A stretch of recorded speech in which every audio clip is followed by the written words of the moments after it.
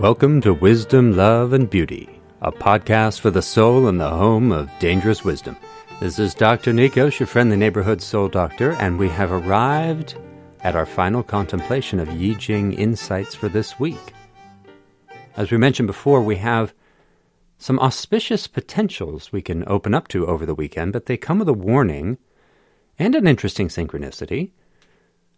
Our main hexagram for this week is 27, which we've called nourishment or nutriment. And depending on how we work with our situation, it may develop into the relating hexagram, the relating archetypal pattern.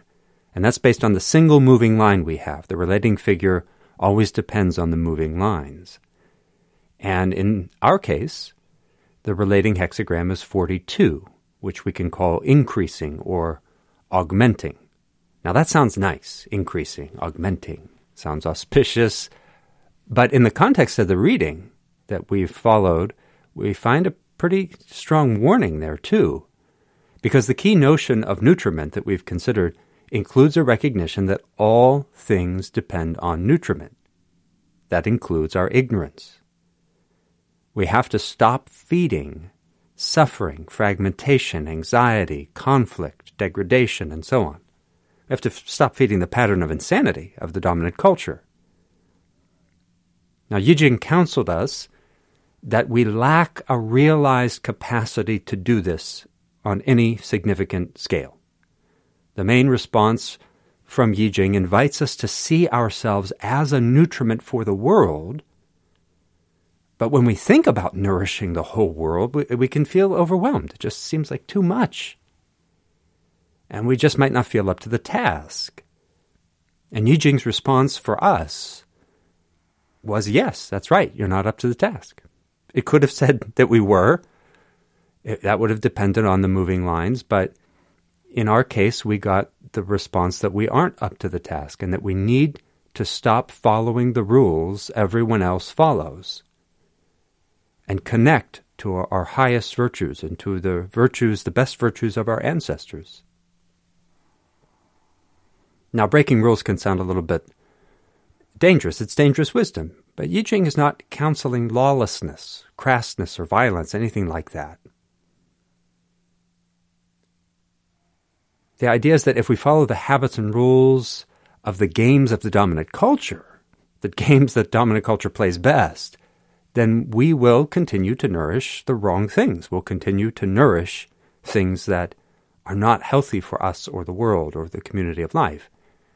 Now, Yi Jing indicates clearly, increase is coming. That's our relating figure. Augmentation is coming. But what? What will increase? What will we augment through our own practice of life? Now, this hexagram, this relating figure, 42, indicates that our ancestors can send us their blessings, that the larger powers of life can send us their blessings. The rain spirits, or water angels, if you want to call them, can send us blessings. We can tap into fertility and expansiveness. There's a lot of good potential in this hexagram. But that positive potential only arises in its fullest way if we diminish the causes of suffering and insanity inside of us and inside the culture. So it's a warning, along with this offer of potential. I also mentioned an interesting synchronicity with this Yi Jing reading. The Chinese character for this hexagram clearly indicates a household container and water. You can see it if you look at the character.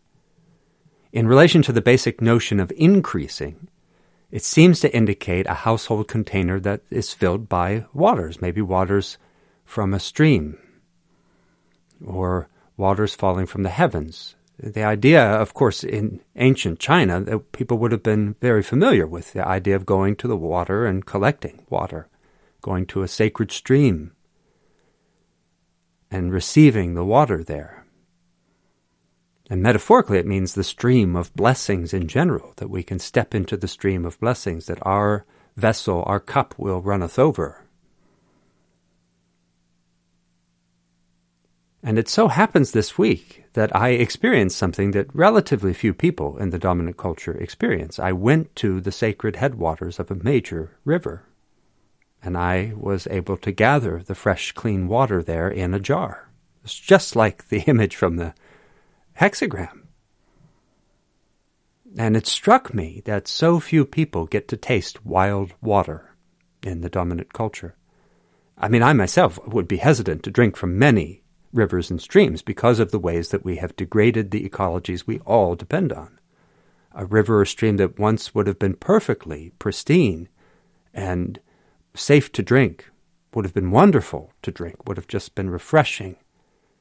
Now you might be running a risk for all sorts of things, whether it be toxins, bacteria, other microorganisms. But these headwaters did feel safe as far as I was concerned. They were bubbling up from an aquifer after taking at least 50 years to settle. And some of that water might even be glacial melt from long ago. As far as wild water on Turtle Island, this is pretty pristine. I felt very comfortable and very fortunate, just very, very blessed to be able to gather this water that flows strong, even though we find ourselves in the midst of the worst drought in maybe 1,200 years. But again, the water is old. At least some of that water is at least 50 years old as it's bubbling up there. And it may be much older than that. They still don't fully understand. They're investigating it now, in fact, because a corporation wants to use this water. It's a bottled water company, and maybe they want to bottle that water and sell it, or maybe they want to make fruit juice drinks. But that company is in turn owned by a multinational pharmaceutical corporation. It's not even a company based on Turtle Island, actually. Even though the bottling company is based on Turtle Island, the international pharmaceutical company isn't. And so we can see the interplay here. This idea of the rules of the game. Here are the rules of the game. You can play by the rules, and you can go bottle water where you don't live, you don't belong there. Some corporation bottling water that should be the water of the people who live there, the ecologies that depend on it. I mean, it's wonderful that we can turn a knob and enjoy drinkable water. I'm not saying we have to revert to everybody goes to the river to gather their water. At the same time, we have enmeshed ourselves in the insanity that produces the bottled water industry. And much of our wild water just isn't safe to drink. That's a crazy situation. And fewer of us than ever in the history of the world experience the wonder and magic of going to a spring and drinking that wild water. It's an experience of sacredness. And the taste of the water is incredible. You just feel how magical it is, this experience of drinking water. Drinking fresh water, just the experience of it is like a gospel, you know? I mean, it's like the water teaching you something, preaching the good news of the divinity of the world, the sacredness of the world. Right there in your mouth is a sutra, a gospel, a prayer. And we don't get that experience. And I'm not trying to be airy-fairy about it. And nor do we want people hopping on airplanes or even driving hundreds of miles to experience these sorts of things. But can we at least return to it a little? It's like returning to our own sanity. Maybe you can't drink the water anywhere near you, any of the wild water, but you still might find it healing and transformative to go to a local river, stream, or spring and mindfully be with the water, make a pilgrimage to the water, be with it mindfully, and mindfully gather it. Be acknowledged by the water, by the ecology there. What would that mean? To listen, to express gratitude. Now, this sort of little miniature pilgrimage would benefit you and others the most if you can do it in a ritual manner, as if it really did feel like an initiatory or sacred experience, really felt like a kind of spiritual pilgrimage. And keep it within your own framework to some degree. Allow the experience to maybe loosen your sense of what the world is. But I'm not asking you to suddenly become a druid. But also don't think, well, I refuse to experience any of the mystery of life, because then it'll just be a mechanistic experience. But what happens when we relax and open up? What happens when we raise up a good heart and mind? You know, like the intention here, getting in touch with our highest values and saying that's what this will be about. I'm going to go and gather this water, be with this water, for the sake of my highest values, as a practice of my highest values, as a realization of my highest values, and for the benefit and nourishment of all beings, for the possibility of seeing the true nature of the world, of myself, of the water. And you could spend some time meditating by the water, appreciating it, appreciating how this water, which is absolutely essential for life, is basically given freely by the community of life. I was astonished at this. Here I was at the headwaters of a river, and it's just being given. The mountains, the sun, the sky, the rivers, all the beings who take care of the waters. They don't ask us for money. They don't send us a bill each month, each moment.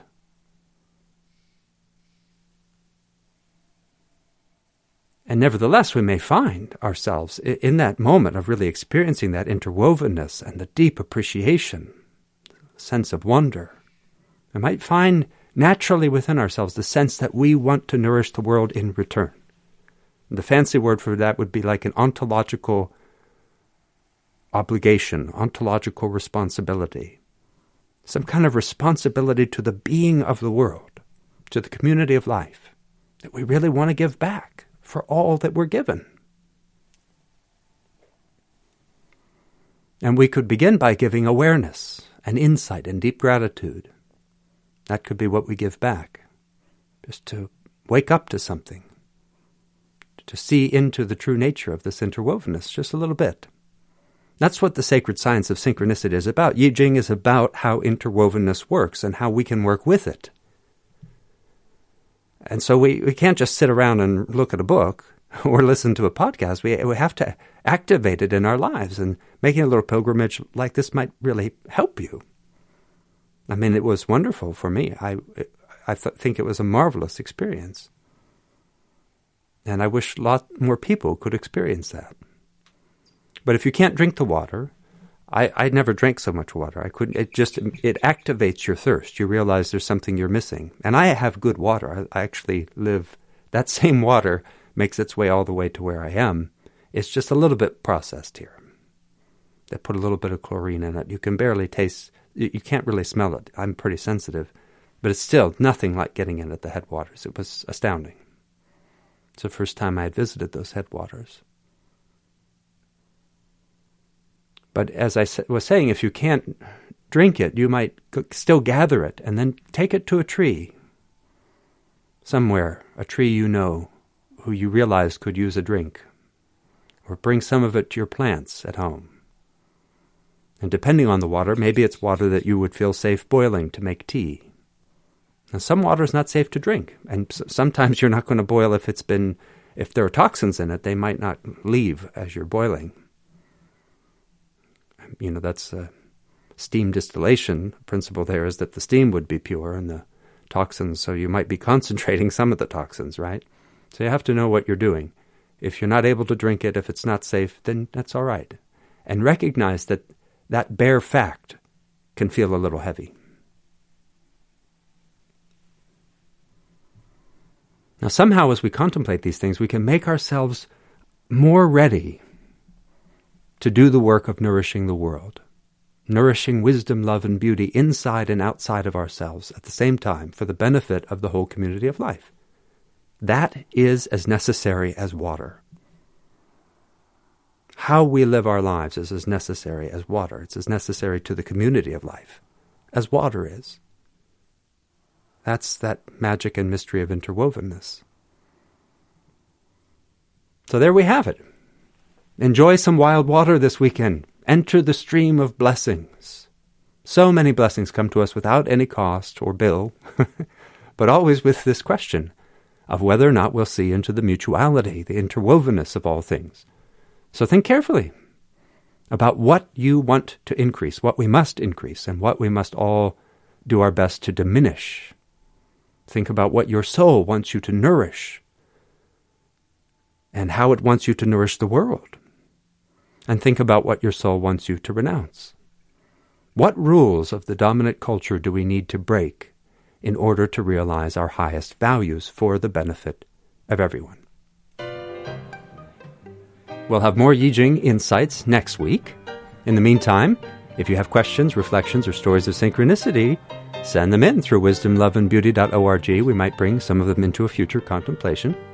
Until then, this is Dr. Nikos, your friendly neighborhood soul doctor, reminding you that your soul and the soul of the world are not two things. Take good care of them.